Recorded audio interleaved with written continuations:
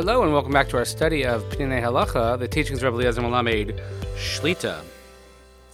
We are getting close to the end of this week, and as I've been mentioning, that after this week I'll just take a brief hiatus because I'll be in Israel on consecutive missions, which is very exciting, but I won't have the ability to be recording the podcast episodes, so it's a good time to review. I think the hosts keep them up for a couple of months or so.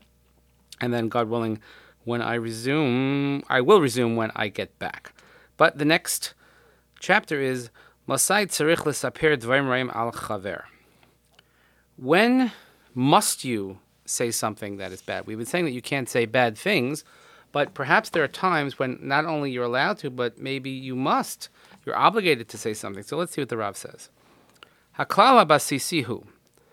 The basic principle is shekdei lahatzil chaver milipol bapach mutar lahazir alakach. So if you want to save your friend from falling into a bad situation, so you have to warn him. Somebody's about to fall into a hole. Someone's about to make a bad investment. Someone is about to get involved with an unscrupulous character. So you have to say something. L'mashal. So let's see the example that the Rav brings. Kasher Ruvain rotzei la'asel shutfus im Shimon v'Levi chaveiro shel Ruvain yodei ki yesh chashash sheshimon yirameh oso. So Ruvain wants to go into some sort of business partnership with Shimon, and Levi, who knows them both, by the way, in all halachic examples, it's Ruvain and Shimon and Levi. That just makes it easier. So one party knows them both, and he knows that if Ruvain, who's a very trusting sort, and he gets involved with Shimon, that Shimon is likely to deceive him, because this is his character, this is what he's been known to do. If Ruvain asks, Levi says, listen, what do you think about my investing money with Shimon? What do you think about my going into business with him? So, Levi has to tell the truth. And he has to make sure just to be exact and not to overdo it, not to exaggerate. And if it becomes clear, if it's well understood, that Shimon is going to take advantage of Reuven, he's going to deceive him, even if Reuven didn't ask about it, but you know for a fact that if Reuven goes into business with this person, that he's going to be taken advantage of. So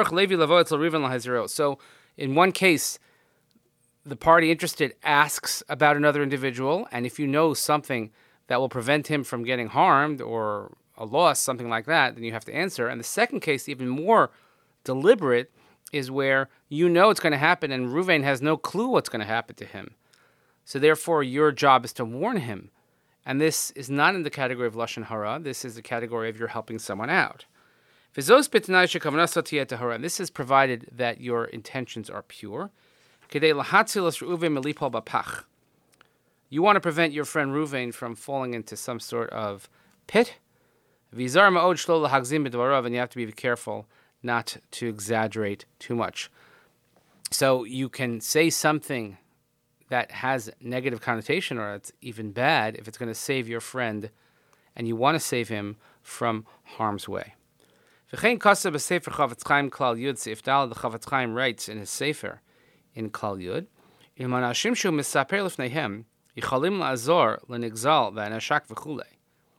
if the person that you're speaking about, let's say you're saying bad things, a person stole, a person deceived, a person embezzled, and you want to help the victim, of course, it is appropriate, it's proper, it's perhaps even obligated to do this, because then you're saving your friend from a financial loss. And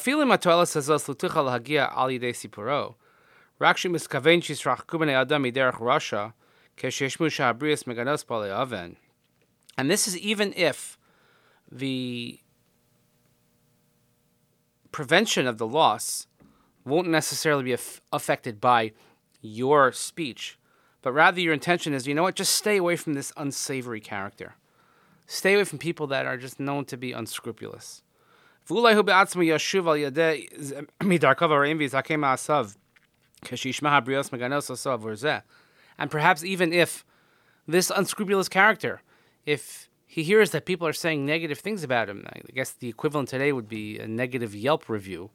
So imagine if you got a negative review and you know that it's out there, and maybe if that's not your intention, but if you know people are saying, maybe you're going to change your ways and you're going to figure out a way to behave that people won't say these things about you.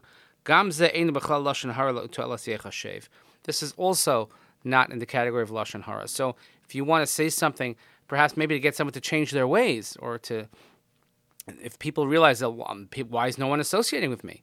Maybe because you have this reputation, then this is not in the category of Lashon Hara, again, provided that it's based on truth, and provided that it's for the right reasons, and provided that it is not without exaggeration. Again, it's a very, very dangerous road to go down, because sometimes what you think you know, you don't know, and once the toothpaste is out of the tube, so to speak, you can't get it back in, and you have to be very careful, especially when you're talking about someone's reputation. But if you want to speak perhaps in more general terms and say, maybe there are other people you could invest with, or maybe there are other people you become partners with, and I think hopefully somebody would get the gist. In any event, we see that even in the strict category of Lashon Hara, there are instances where not only is one allowed to, but one is probably obligated to say something to save your friend, to save an innocent victim from becoming a victim, as it were. So, hope everyone has a great day.